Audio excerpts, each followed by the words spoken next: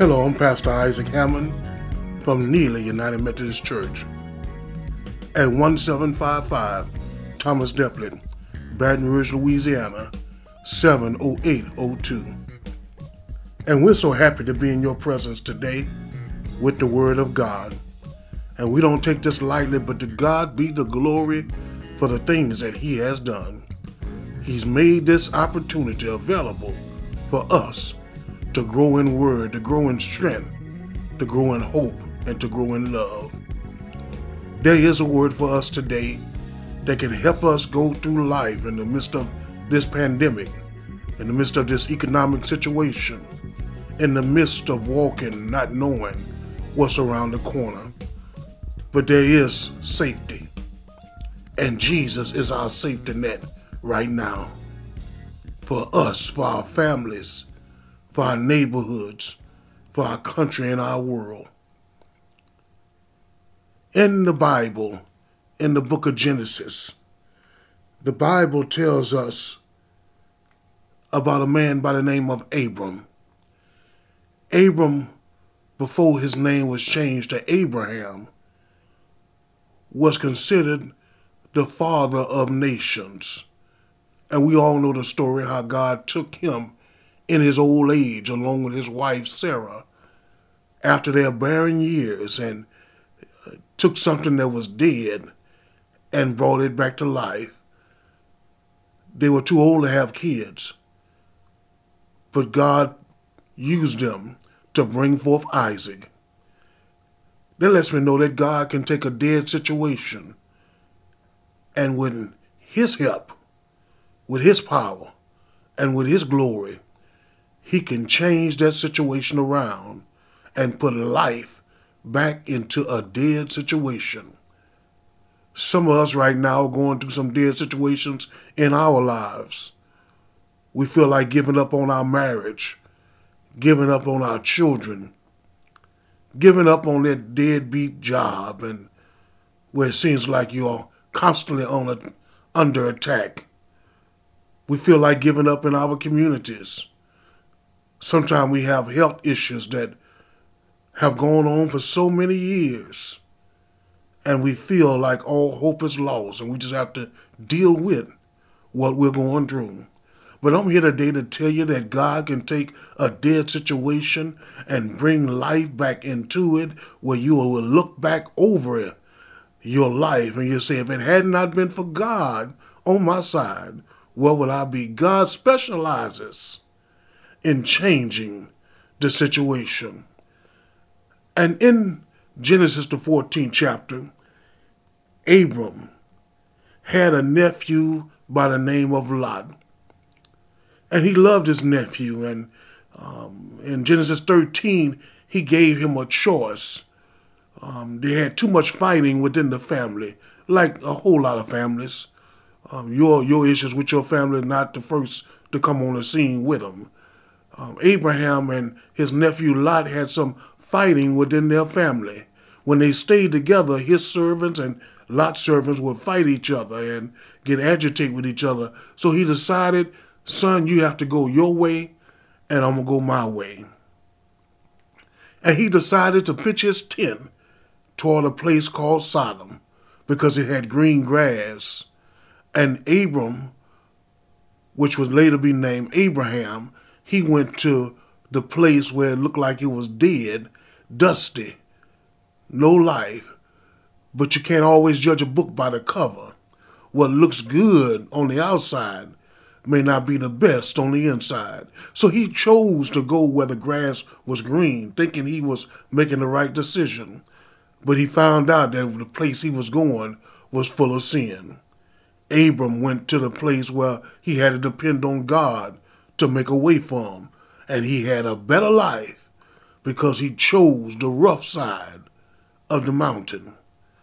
But through faith, you can speak the rough side down to a pleasant place.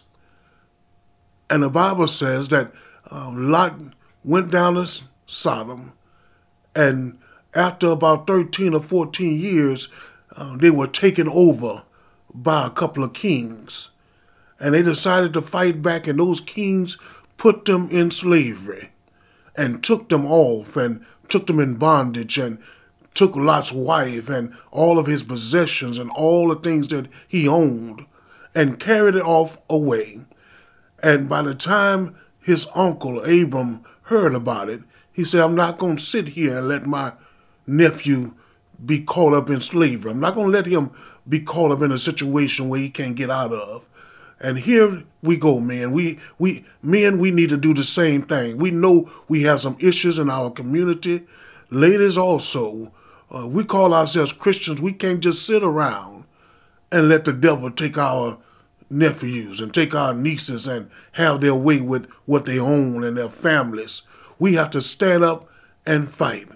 And the Bible says that with just a little bit over 300 men, Lot was saved by his uncle Abram, because his uncle Abram got about 300 some men together, and they decided to go fight these kings and take back what the devil stole and bring back his nephew Lot, his wife, and the whole city of Sodom, and bring it back to the right location and defeat the kings that had come up against them. And the Bible says they came and went down to the valley, and they conquered and took back what the devil stole. See, you don't have to have a great number when it comes to working for God. You don't have to have a great army that's on your side. As long as you got King Jesus, everything else will be all right. You just keep praying, keep hoping, keep believing that that dead situation can change. Watch what God will do. He will show his glory. And right in the nick of time. Don't give up on well-doing or waiting on God, and don't despise small beginnings, because God can take something small and make it large. Abram went down to the valley and conquered those kings and took his nephew and his nephew's family and everything they owned and brought it back to Sodom. And the Bible says, on the way back, Abram encountered a man by the name of Melchizedek. And I just want to talk about Melchizedek today. Who do you see Jesus Christ as in your life? What is he? Everyone probably says he's my Savior, he's my Redeemer. But if you truly want to know who the person of Christ is, you have to accept him as your priest, your prophet, and your king. I'm going to say that again. You have to accept him as your priest, your prophet, and your king. And when you accept Jesus as those three, you have everything that you need in life, because you can call on him and understand what he's doing in your life and who he really is. Hebrews, the 7th chapter, says that you have to understand who Christ is.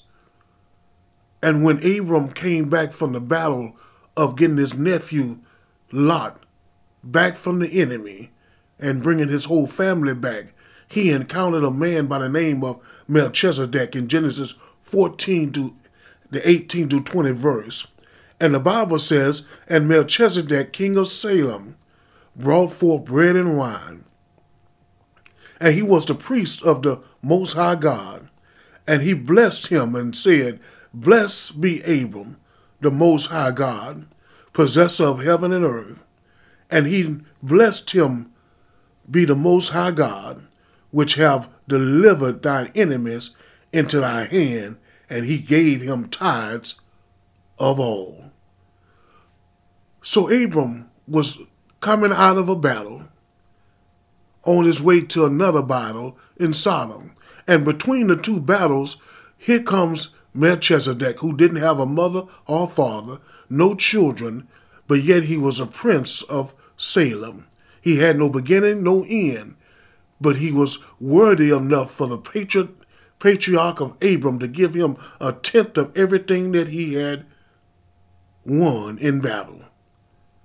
See, we all need a Melchizedek experience. We all need a point where we realize who Melchizedek is. His name is Jesus Christ. He will meet you between your battles. And the Bible says Melchizedek brought forth bread and wine. In other words, he wanted Abram to know, I want a fellowship with you. I know you fighting a battle. I know you got trouble in your life. I know you got some unrest in your mind. But slow down just enough for I can talk to you and have some fellowship. And they sat down and ate bread and wine.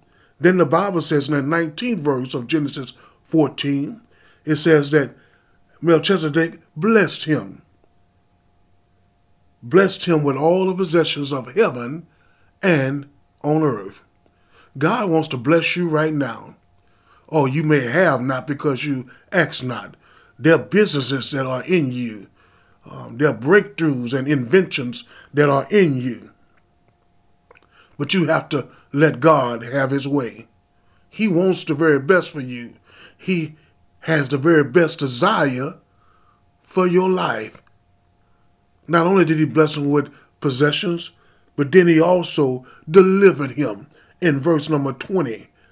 God will deliver you out your trouble, out your bondage, out your afflictions and iniquities. But you have to walk with him, fellowship with him, sit down and eat bread, break bread with God, and let him come into your life. He's knocking at the door, wanting to have a relationship with you. He paid the price that you could live and have a right to the tree of life. He wants to bless you with heavenly things and with earthly things. He wants you to prosper the way your soul shall prosper. He wants to deliver you when situations get hard to bear.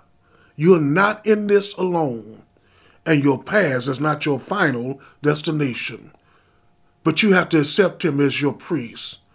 The priest represents you on behalf of God. Christ died on the cross. He's interceding for you right now at the right hand of God. When your prayers go up, you should pray it in Jesus Christ's name, and your prayers will be delivered in front of the Father. But Jesus is interceding on your behalf. He's your priest. He's your prophet. The Word of God lets us know what we should be doing and what we shouldn't be doing. God speaks to us. Jesus lets us know. The Old Testament is an x-ray machine to let us know where we are falling short from the glory of God. But thank God in the New Testament we have the medicine and the antidote for the x-ray that we receive in the Old Testament, and his name is Jesus Christ. But we have to accept what Jesus tells us and not get mad. We have to listen to the prophet. Then you have to let Jesus be your king. He has to be the ultimate power, the source, the connection in your life. Let him fight your battle. Let him deliver you. Give your cares over to him. Give your joys over to him. And you get out the situation. Let God work it out for your good. Jesus has to be your priest, your prophet, and your king in your life. And when you do that, you understand who Melchizedek is. He met Abram from going from one battle to another. He stopped him and had fellowship with him and blessed him and delivered him. God wants to do the same thing for you right now. If you believe in Jesus Christ, I'm going to say a prayer right now. And I want you to say that prayer along with me if you believe and want to give your life to Christ. Heavenly Father, I believe that Jesus is the Son of God. Forgive me of my sins. I believe that Jesus died on the cross of Calvary. I repent of everything I did wrong, knowing and unknowing. I repent of my sins. I believe that he went to the grave after dying on the cross, gave us the Lord's Supper, but early that Sunday morning, got up with all power in his hand. I do believe. Wash me, cleanse me, create in me a clean heart, and renew a right spirit within me. Let me be part of the Holy Family forever. In Jesus' name we pray. Amen, amen, and amen. We love you. Watch us on Facebook, YouTube, under Neely Church Ministries. Neely Church Ministries. Join us on Facebook and YouTube. Get in some social media account where you can learn about the Word of God. We love you. We give God the glory. We praise Him for all the things that He has done. Keep a smile on your face, for that smile may be blessing somebody along the way. Be blessed.